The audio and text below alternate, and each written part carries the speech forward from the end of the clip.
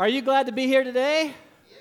Now, I realize that there's a lot going on in our world today, and we're going to be looking at an interesting passage of Scripture from 1 John chapter 2, verses 15 through 17. My name is John Erwin. I'm the associate pastor here. So those of you who are visiting, the dude that preaches most of the time was the guy doing announcements, and I usually do what he did this morning. But this is a good week for us to do a little switch.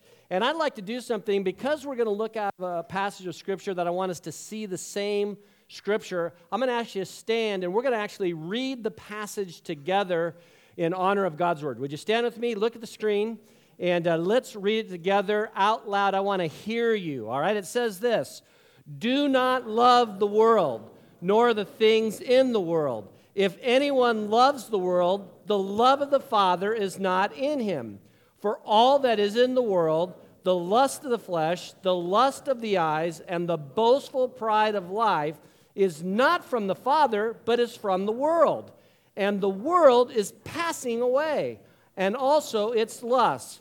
But the one who does the will of God abides forever." You may be seated. Now you think, wow, John, that's kind of a cranky text to have to deal with this morning. You get to preach and you get to say, "Do not love the world." Now, I got to tell you something. This whole idea of the world and what does this actually mean is really coming into focus for me as I think about how much things have changed. I want to find out in this auditorium, do we have any college freshmen? You are a college freshman this year. I have one. I know Jake and Noah are in the worship band. They're college freshmen. We have one college freshman. And I want you to think about what it's like for them to be in college this year. The Beloit College mindset list was developed 15 years ago, and every year these two professors want to remind the rest of the professors at their respective universities, this is who your crowd is that you're teaching. Remember, this is their mindset. And it might help us frame the discussion of this whole thing of the world this morning. Those first-year college freshmen were born in 1996, generally speaking. They have been alive, and these four people have never been alive in their lifetime. Tupac has been long dead. John Benet Ramsey, they don't know who that is. Carl Sagan, and Tiny Tim, all dead. They never knew them. On Parents' Weekend this year, Madonna and Rocky, Sylvester Stallone, brought their kids to school, to college for the first time. And so they will be, if they matriculate, how's that word, SAT test, in 4 years. This is the graduating class of 2018. I'll give you just a few. They have 100 or so distinctions, and I'll just read a few of them to you. During their initial weeks of kindergarten, they were upset by endless, repeated images of planes blasting into the World Trade Center. When they see wire rim glasses, they think Harry Potter, not John Lennon. The celebrity selfie is far cooler than just getting somebody's autograph. And I got to tell you, you talk about celebrities. Anybody watch The Fight last night? And just curious. I don't ever really watch fights, but I got invited, and so I knew that God needed me to have an illustration for this morning. But tell me, how in the world we see the entourages coming in, and someone goes, "There's Justin Bieber there." I go, "Oh my goodness, how'd he work?" And then I see Jimmy Kimmel, and I'm going, wow, I guess with enough money, you can be in anybody's little group there. The water cooler for freshmen in college is no longer a place where people talk and gossip. They actually use it to fill the water bottles that they bring to work, all right? In their lifetime, a dozen different actors have played Nelson Mandela on the big screen. In their lifetime, Fox and MSNBC have always been duking it out for the hearts and minds of American viewers. Remember Joe Camel? They don't, because he was never inducing them to smoking. How about parents and TV controls? There has always been a rating system since they've been alive. The Unabomber has always been behind bars. There's always been female referees in the NBA. Major League Baseball always plays a couple games in Mexico. Bill Gates has always been the richest man in the United States. When they went to hang out with people, they don't go to their local park. They get on Skype or Instagram or Twitter or what's not. They have no memory of George Stephanopoulos. They don't even know how to pronounce it, say it, or know who he was. They have probably never used, wait for it, Netscape as their browser. Now, some of you are going, I still use Netscape. Boeing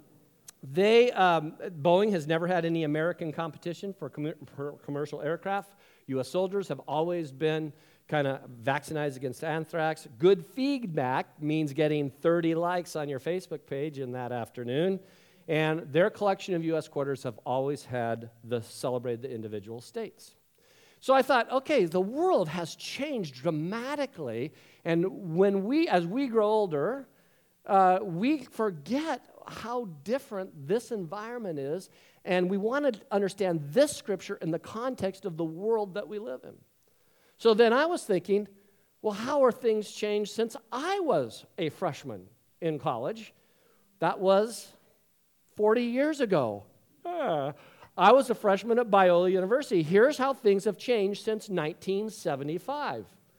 Went from having long hair for longing for hair. From acid rock to acid reflux. From moving to California because it's cool to moving to California because it's warm. All right? Now, not endorsing this anybody in the audience here, but back in 75, it was all about killer weed. Now it's about weed killer at my house. By the way, I didn't partake, didn't smoke, just to clarify that. Back then, going to a hip new joint, that was cool. Now it's about receiving a new hip joint. From like Rolling Stones to kidney stones. From being called into the principal's office to calling the principal's office. From disco, staying alive, to Costco. And from passing the driver's test to passing the vision test. So when we see this context of love not the world, what in the world are we actually talking about in our culture today? Let's look at your notes. And if you notice, they are rather lengthy. I get that. It's a 4-pager today, but be of good cheer. We will be down by early afternoon. And so look at the command from Scripture. It says in verse 15, love not the world.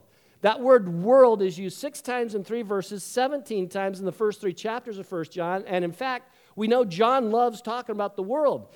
He has used it, he uses it 79 times in his own gospel, 23 times in 1 John. He uses it more than all the New Testament writers combined. You say, what's his big deal with the world? That word, Greek word, is cosmos. It's where we get our word cosmetic. It's this idea, not what it isn't the beautiness of his creation. It doesn't say you can't love what you see here. That's beautiful. That's okay. He's not talking about the actual physical dirt that we stand on. What he's saying is don't love that worldview that's in opposition to all that is holy, right, and justice and just. It's the focus on the culture of the worldview, the world system that is often antagonistic and in contradiction to all that God stands for in His Word. Now, I need to say this just real quickly, that the Scriptures speak to this in lots of passages. 2 Corinthians chapter 4 says this, and I think it's on the screen, in whose case the God of this world has blinded the minds of the unbelieving so they might not see the light of the gospel of the glory of Christ, who is the image of God. 1 John 5:19, just write the reference down. We know that we are of God and that the whole world lies in the power of the evil one. So what it literally means, the present imperative means literally stop loving that. Stop being co-opted. Stop being sucked into the vortex of a worldview that doesn't actually line up with God's Word.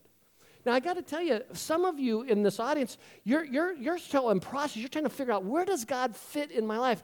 And I want to implore you this morning that when we're talking about this passage, we want you to know that this is a safe place for anybody who's exploring faith to figure out where God fits in your life. We don't want to claim that we have it all together and just we're the shell answer man and just fill in the blanks and all will be good. We realize that for all of us, there is a pull, a magnetic pull that draws us away from God, even if we are Christ followers. And so, why is this a problem? Why does he say stop loving the world? Why does he say that? Well, let's look at that. There's a problem. First of all, we see at the end of verse 15 that the love of the Father is not him. It is incompatible with God himself. The love of the Father is not in him. It's like oil and water. They can't coexist. They are mutually exclusive. It is the Lakers versus the Celtics. It is like surfers and great white sharks, all right? They are mutually exclusive. It's maybe even the Giants versus the Dodgers, and you can come up with your own contrasts. They are not compatible. James 4:4. Look at the scriptures with me on the screen. You adulteresses, you do not know that friendship with the world is hostility toward God. Therefore, whoever wishes to be a friend of the world makes himself an enemy of God. Ouch. Now, that feels a little cranky, does it not? It just feels a little, do I really got to say it quite that way? Well, let's look at the second reason why it's a problem. Because of the pursuit. It is inconsistent with who we are. In a moment, we'll look at a chart that kind of outlines these three ways that this is inconsistent with who we are in verse 16, so we'll come back to that. But ultimately, the world philosophy that we live in today is about values and choices and assumptions and beliefs. And we have to decide, do our belief system come from the Word of God, which is the basis for how we make decisions, or is it based on the popular ideas of the culture of our day? And it's not always easy to discern, where did that idea come from? Because we find ourselves buying into things we never thought we would buy into. Think about this. This loving the world isn't like an earthquake of theology that like, boom, all this thing happened all of a sudden. Think about this text in light of erosion. Think about a house in Malibu that once had 40 feet of backyard and now it has 10 because the waves of the ocean beat up against the cliffs and it's eroding away. And pretty soon you are now sitting on the edge of a precipice. It's called the frog in the kettle syndrome, if you know that book by George Barna. And so we understand that the worldview of what we're surrounded by isn't always the same as what God's view is, right? So what do we worship in our culture at times? I thought of all the things that begin with C, the things that we worship. Now, by the way, they're not bad things, but they're things that, kind of get elevated more importantly than they probably should. What were some things that we worship? The audience participation here, huh? Cash, yeah, we like cash. Like in my pocket more than in yours, okay? What else? Cash. Cars. Oh, yeah, cars. People like cars. People like really nice cars, red, shiny cars, silver cars, convertibles, Convertible cars are even better. How about computers? And a certain kind of computer, solid-state computers, not just any old disk drive for my computer. How about cool clothes, all right? Now, you say, really? That is so shallow. Well, just take a look at your clothes today. What are you wearing? Is it? Well, I won't get into that. I think we worship the Caribbean. It's stretching it because I'm going on a cruise. Oh, cruises. Well, maybe we like that. So if we're not careful, we get caught up in the more is better thing, and it's like a treadmill. By the way, I've been working out on a treadmill. I like doing it. I do kind of this where I kind of sprint. By the way, sprinting for me is like 4.7 for you. I don't get into the sixes.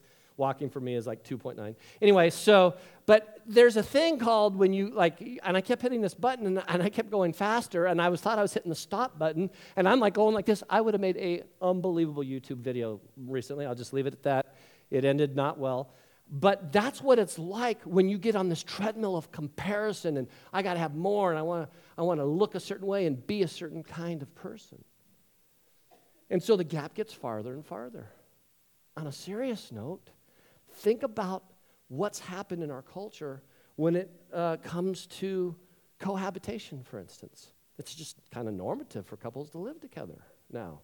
Or maybe, hey, divorce is just a way out. It's a tough marriage. Let's just end this thing. Or open relationships, sex inside and outside of the marital bond. Now, I don't want to be cranky and judgmental. That's not my purpose. I'm just trying to make a point that biblically, it seems like we've just drifted away. One of the things I think is we tend to worship celebrities today in our culture instead of honoring heroes. And on the list of contrasts, you can kind of come up with your own. But finally, honesty and fidelity and integrity is always seemed to be in opposition to expediency and relativism. So the third reason it's a problem, because he says in verse 17 that it's passing. It is temporary and transient. The world is passing away. It has a product expiration date. Like, hey, this is not all going to be here eventually. We know that in Revelation, how it ends. There's a recommended use date. And just like that milk that sours in your refrigerator, the world is souring because it gets farther and farther from biblical ideals. And that's why it says in Matthew that we're supposed to be salt and light. We had to redeem the culture, not just ridicule the culture. The world doesn't have staying power, and we've seen it. It's like a pair of old fading jeans. They don't get darker, they get lighter over time. God is eternal. God is eternal. And we see throughout Scripture people who kind of started strong with Christ, but then they kind of fell away. We know that in Mark 4, in the parable of the four soils. There was one of the seeds that got dropped and it grew, but then the weeds kind of choked it out. And sometimes there's stuff in our culture that chokes out our all-out 100% pursuit of God. And we can't let that be. We see an example with Demas. Remember, we were in Timothy, 2 Timothy chapter 4, verse 10, that Demas was walking with Paul and with the Lord, and then it says this last commentary on his life, having loved this present world. So it's not the beauty of creation that God's saying don't get into. What he's saying is the world system that is as contrary and hostile to what my word says is true, honorable, and right, that's what I say. Don't buy in it. Don't be co-opted. They're mutually exclusive. But the end of the good news of this passage is, but the one who does the will of God abides forever. It reminds me of what I was told by my youth pastor back in the day when I was playing baseball in high school, and that was a big deal to me. And I know some of you know this story, but it bears repeating because oftentimes I was caught between the struggle of playing in a baseball game and being at church, and there was conflict with games and schedules. And that was before when they weren't scheduling games, quote, on Sundays because it was God's day. You parents today, I know it's a struggle because it seems like every league on the planet schedule games on Sunday morning, and if you're on a travel team, forget it. It's like you don't even have a life. We'll see you next year when they're like 18. We'll see you in 14 years. So I remember that he told me, because I was wrestling with this baseball thing, and we had this choir tour. Believe it or not, man, Agape wasn't the first thing on the block. It was Bethany Youth Choir in West Covina back in the 70s, and we had this huge youth choir, and we're going to Yosemite to perform, but we had this baseball team that I was on, and we kept winning. There was no possible way we were supposed to, our all-star team was going to make it to the World Series, and it's getting to be August, and this tour is in August, and I'm having a panic attack because I'm playing on this team, and I want to go on this tour, and I'm a Christian, but I made a commitment to this baseball team, and what am I going to do? And my youth pastor just said it very simply. He says there's two things that are going to last for eternity. The Word of God and people. Now pray about your choices. Oh, no guilt there, but our youth pastors are much more tactful than that. They're like, and so I prayed, okay, Lord, what do you want me to do? Well, the Lord took care of it. We lost 3-2 in the bottom of seventh, and we didn't go to the World Series, and I went on choir tour. Yay, God. I felt guilty for years, though, that probably my prayers ended our team's success. Not exactly sure. So you look at the text, right? It says, love not the world. But some of you are thinking with me out loud. You're saying, hey, what about John 3:16, right? What does John 3:16 says? It says, for God so what? Loved the world. Okay, problem. God so loved the world. 1 John 2:15, love not the world. What are we talking about? How do we integrate those two ideas? Well, first of all, it's God who is supposed to love the world, and we're just kind of his helpers in that. So this is primarily God's deal, loving the world, and he uses us to do that. But I think we essentially have three approaches, right? How you figure that out, how you love the world. How many ever heard this phrase growing up? You can be in the world, but not of the world. How about in versus of, all right? And someone came up with that, and okay, so how do we integrate those things? Well, I think you really only have three alternatives, right? And this is as simple as I can make it. Here, in relationship to the world, and the other phrase in verses of, you also heard this phrase, hate the sin, but love the sinner. That even feels kind of ouch to me. So we'll just call, instead of sinner, we'll just do person, all right? So here's the first one, the isolation approach, all right? You hate the sin, and you hate the person as well. And you go, ooh, that's not a good way to love the world. In fact, we kind of hoist in our little holy huddles, and we kind of rant about the world and how it's falling apart and how ungodly everything else in the world is, and that is not really very loving or kind, is it? That is not what we want to do. I think about how we come in contact with, how do they see us as Christians? One of the guys on our staff who really has an ability to connect with people who are far from God is our pastor, who gets in great conversations with people, and our worship guy, Chad. And if you ever follow him on Facebook, he gets these little things going, and then they're like, get your game face on. It'll take me an hour to read these posts. We got into this discussion about how easy it is for us to rant and rave about what's going on in culture, and it really gives a message to people who are in process going like, they must not like us. And it becomes a we-they thing. Hear me, friends. Wherever you find yourself in your spiritual journey, we believe this is a safe place to do it. And you don't have to have all your questions answered. You don't have to have all the boxes checked. You don't have to be the perfect little Christian. What you have to be is open. And we need to be open to how we talk about things where there's legitimate conflicts and differences of opinion. So you have the isolation approach.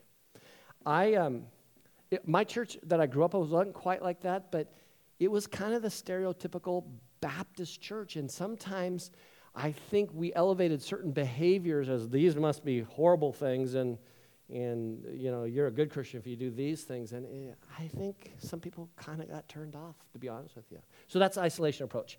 The immersion approach is we can love the sin, and we're going to love the person, and we're going to jump in the deep end of the pool of their sin with them, and we're going to participate, because we're not going to be accused of being odd for God, like you know what I'm talking about, right? And so we partake in everything. We pass it off as a way of, hey, we're just connecting with them so that we're real. Really? Because then they look at you when there's a real issue in life and go, okay, I want to tell you about God. And they're going, really?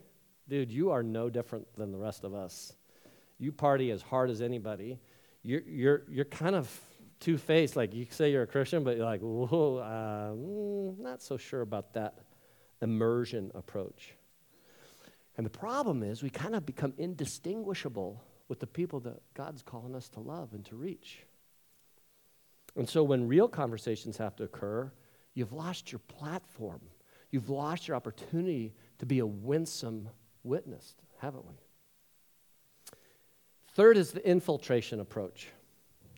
And that's where, hey, we hate the sin. We're not going to compromise on those values that God's not going to compromise on. But we're going to love the person. We're going to get involved in people's lives. We're going to meet people's needs. We're going to be attentive, not accusatory in our conversations. Just think about that.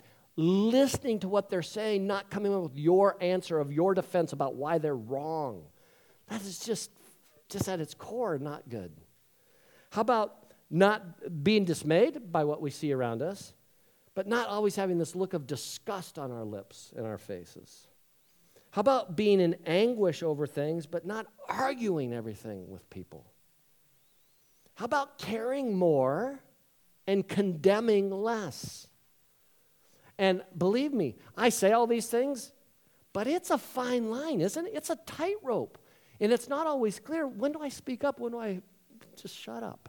When do I just listen? When do I say, God, change my heart versus just changing their heart?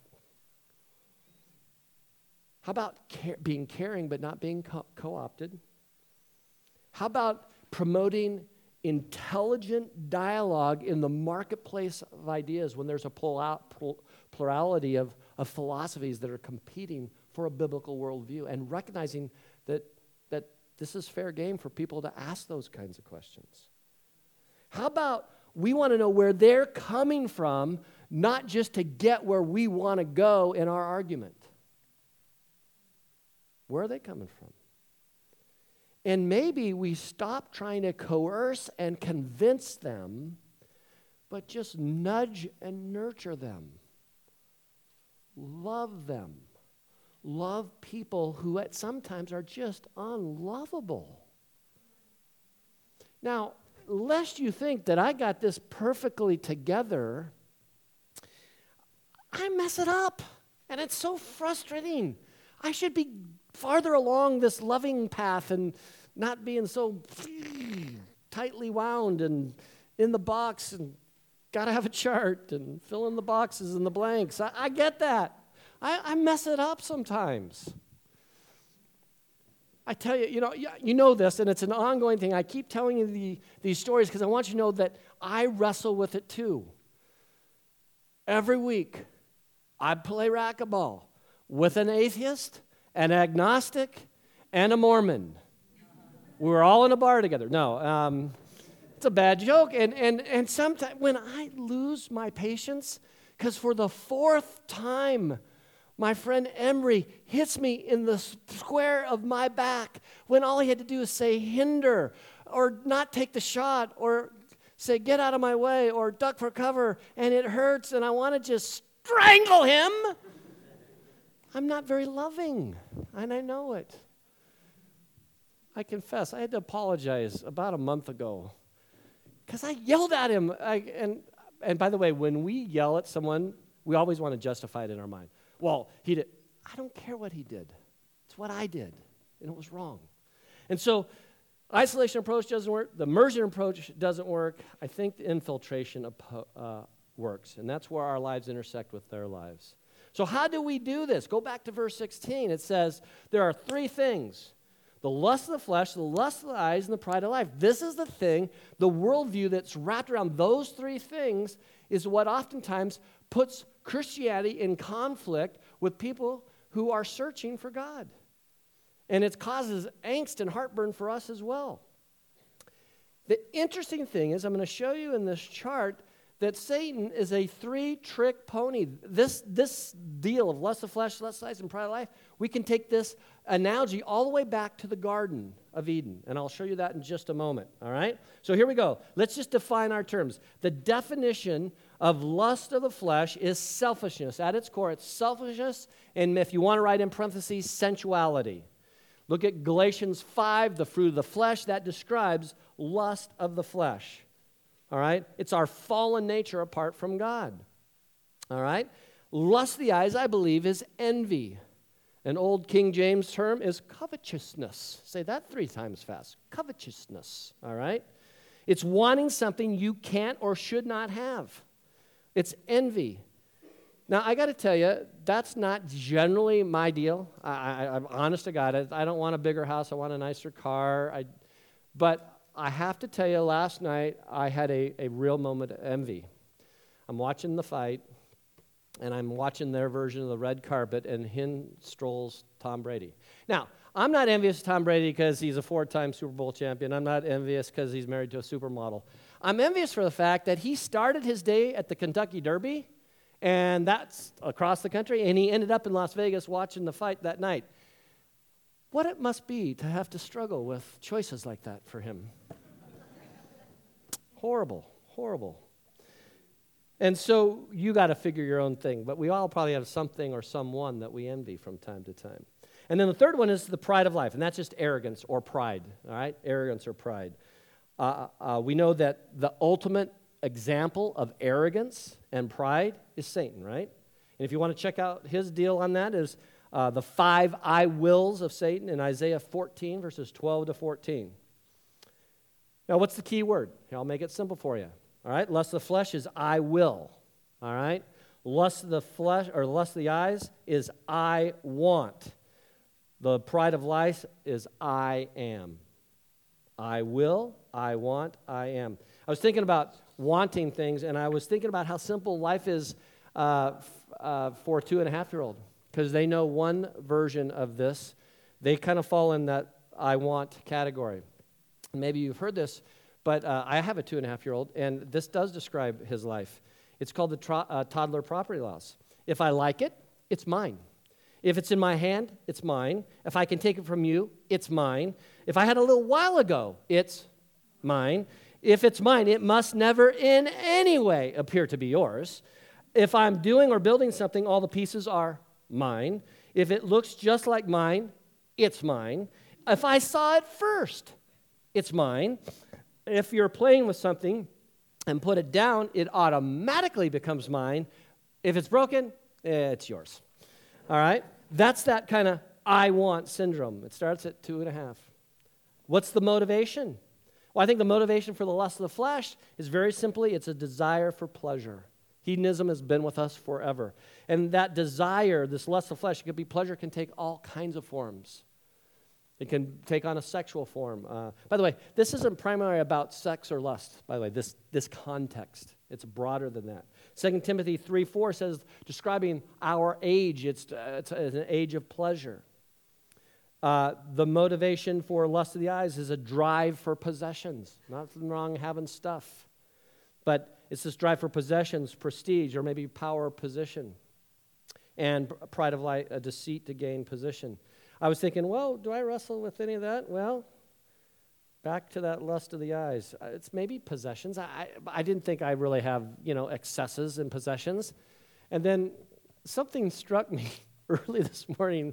I'm looking at my notes and I'm thinking, I wonder how many T-shirts and golf shirts I have. The drive for more. There's never enough good golf shirts and T-shirts. And I kid you not, I actually called my wife early this morning. I said, would you do me a favor? Go to our closet and just count the number. And, okay, this is a little anal retentive. I'm just going to reveal here. My shirts are actually color coordinated from black to white, all right, and in color spectrum. And I needed some help because I'm not sure where greens fit with blues and yellows. But anyway, so it was very easy. I'd just done that. And I'm thinking, yeah, maybe I have 40 or 50. She said I have 92 T-shirts. Imelda Marcos has nothing on me when it comes to T-shirts. She may have more shoes. She does not have more T-shirts. By the way, Imelda Marcos was, anyway, well, it's another story. You go back to the Mind Site list, you can ask about her. Then I thought, well, surely I probably only have like 25 golf shirts, the little collared ones, the little Nike dry fit ones, and golf terms have been. 54 golf shirts. I could wear one golf shirt a week and never get through my deal. That's just way too many, all right? So what am I going to do about it? I'm going to keep them. I'm going to hoard them, all right? All right, what's the motivation? What's the motivation? All right, desire for pleasure, desire for possessions, deceit to gain position is the third one. A deceit to gain position, all right? What does it lead to? I think ultimately our flesh leads to overindulgence, whether it's in food or anything else, overindulgence. Our lust of the eyes leads to false values and materialism, all right?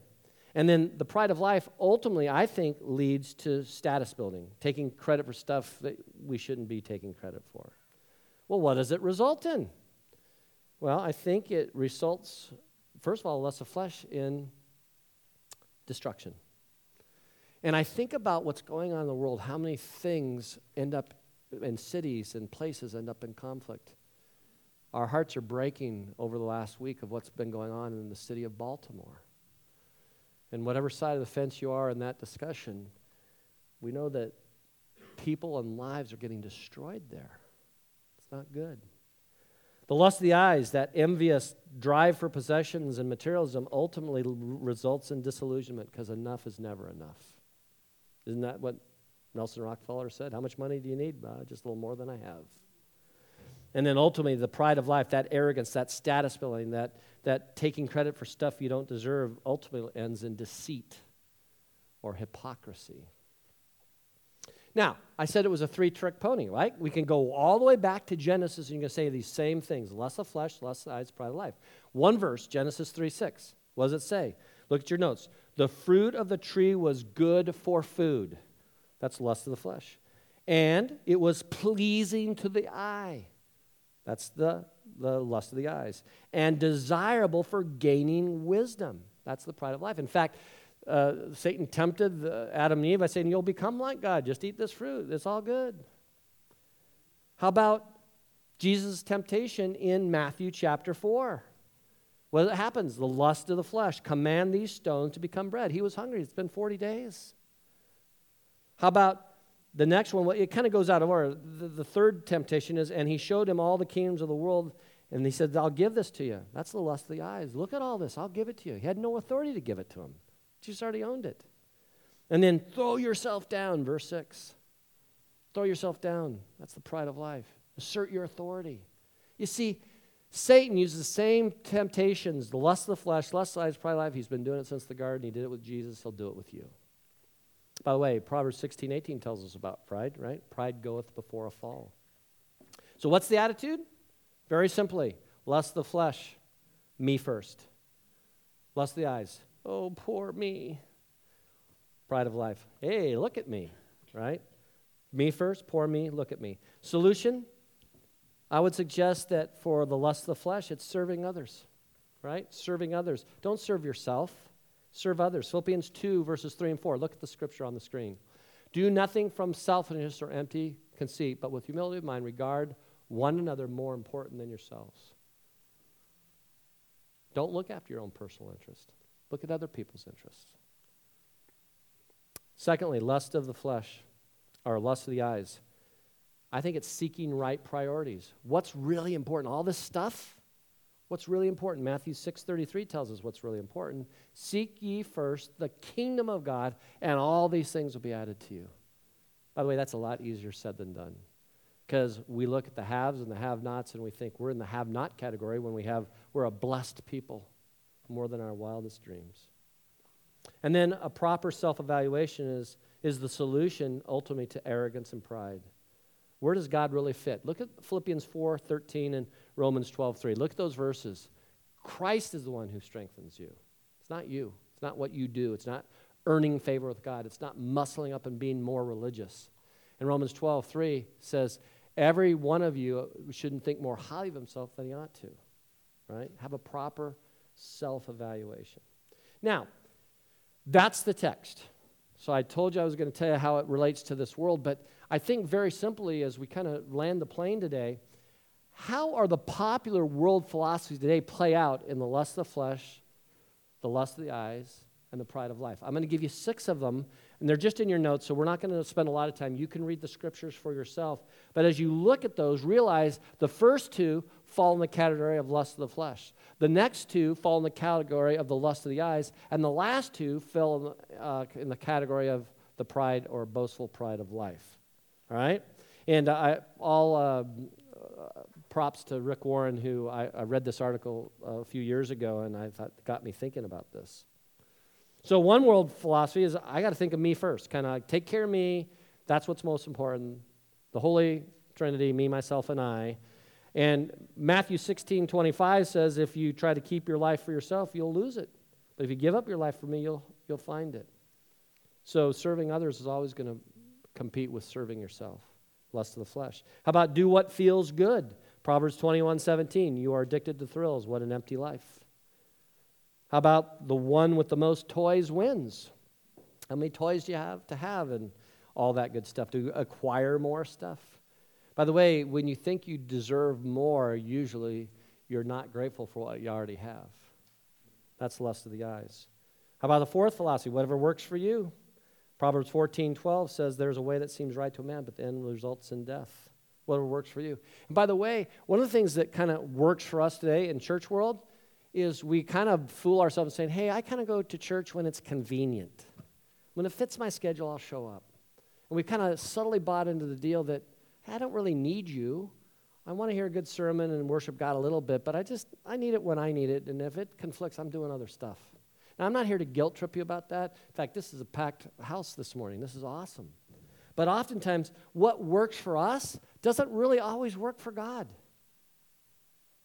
And so our value system can't be determined by pragmatic, emotional decision-making.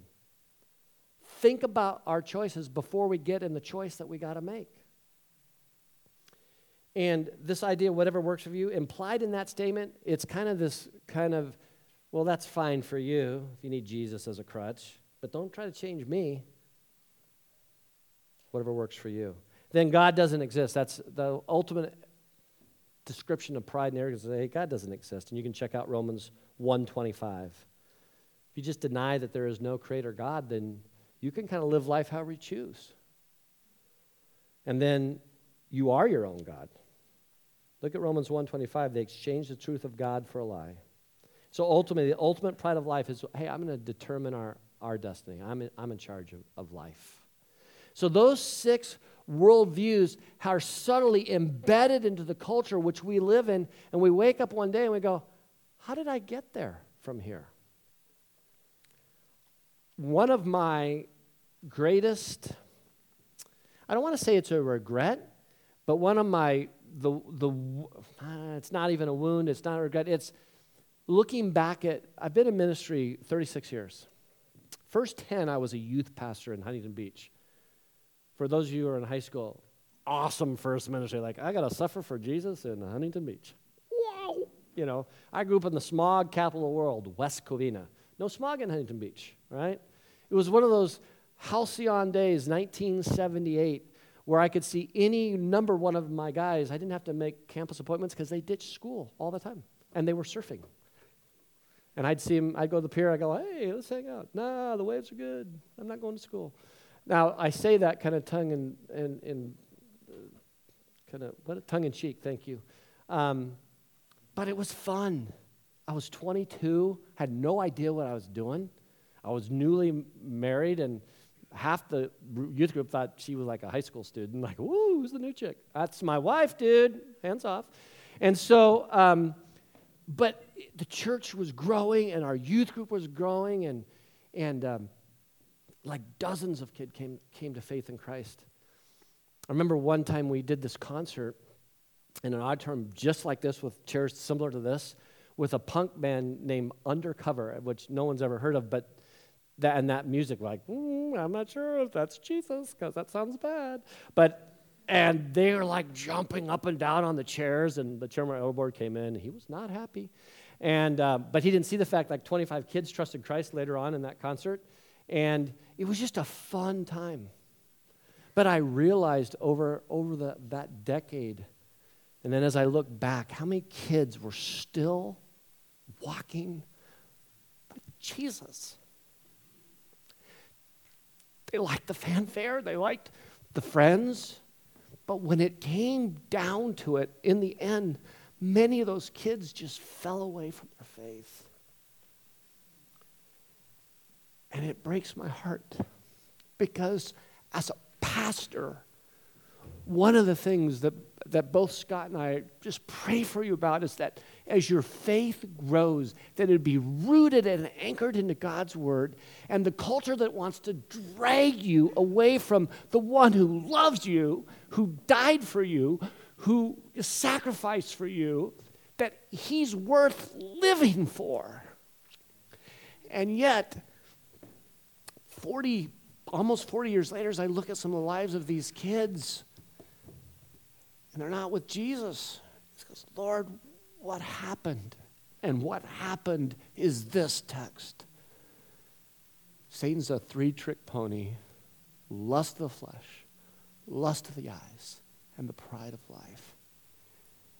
And I don't want that to happen to you, whether you're 15 or you're 55. Amen? You got someone in your life that says they love Jesus, but you're worried about them and you're wondering, well, maybe they're stuck in this vortex that's pulling them farther and farther away from God. And today we want to pray passionately for them. But more importantly than for them, we want to pray for us, so that we will be that salt and light that the Word talks about. Amen? That Jesus lives through us, not in a legalistic, I got to do this kind of way, but that Jesus who died for us and loves us unconditionally kind of way, so that the world sees a qualitative difference, right? So let's get to the so what, and we're done. I gave you some questions. It's called Table Talk. I want you to take some time this week to actually do the homework. Raise your hand. No, I'm not going to make you do that. But would you just take the time and actually read these and think about it more than throwing it in your Bible and going home and eating it like one of 5 choices there on Canaan Road, which we all see each other, all 50 of us, every Sunday? Actually do that. Number 2, what does loving like Jesus look like for our church, and how do we love like Jesus loves in a culture that is so different from what God's called us to? How does that work? I want you to read a book. It's called Love Does. Our entire elder board and our staff is reading it. It's by Bob Goff, Goff. All right? Get it on Amazon, get on your Kindle, read that book. It's so inspiring of what it's like when people are yielded to Christ, how loving people and taking risks for Him make a difference. And then thirdly, as Chad comes, I want you to think about this. Have I been co-opted by my culture? Have I been subtly sucked into this lust of the flesh, lust of the eyes, pride of life, one of those 3 that's kind of slowed my growth, stunted my growth, or maybe stopped my growth? I want you to think about that. And then as we close in prayer, I'd like you to do business with God, okay? Would you bow your heads and close your eyes?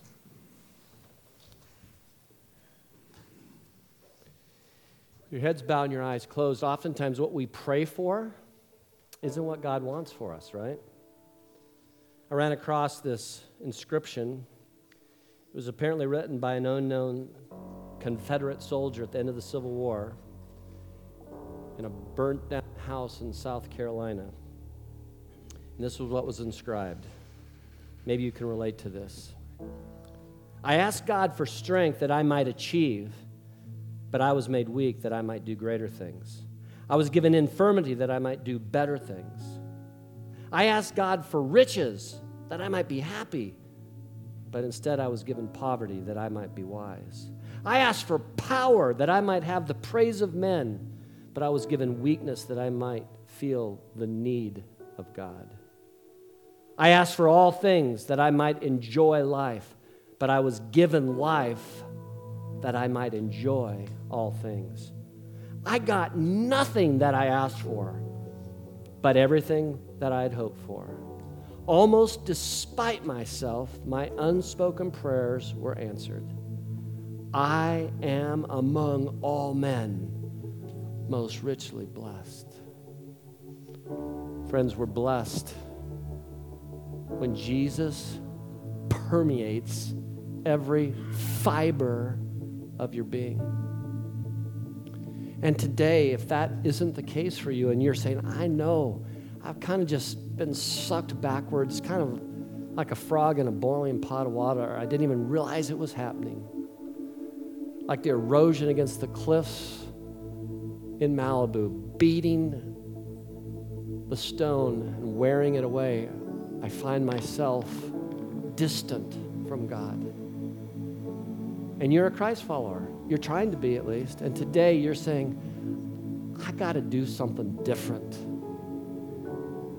Just between you and God and me, if that's where you're at today, I want you to look up at me and say, I got business with God to do this week. I'm not going to call you. I'm not going to bug you. I'm not going to guilt trip you. I just want to know that I'm praying for you. Look me in the eye if that's you today. Okay? Okay? Okay? Okay? Okay? Anybody else? Okay?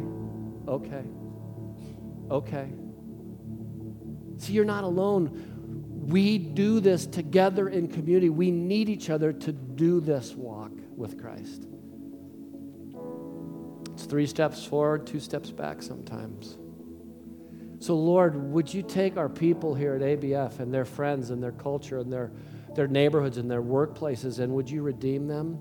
Would you remind us today that being right isn't enough? We have to redeem the culture, not ridicule the culture. And Lord, may I fall in love with you more each day. I want to be passionate about loving you and serving you. Thank you, Lord, in Jesus' name. Amen. Amen. Well, that is our challenge today, isn't it? That as we go about our walk this week in the workplace, in your home, in the community, on a sports team, with your kids and their friends and their parents, that Jesus Christ would be proclaimed through your life. They'd see a difference. They'd ask why, and you'd say, hey, I'm a work in progress, and Jesus is changing me from the inside out. Amen? Amen. Have a great week. We'll see you next week.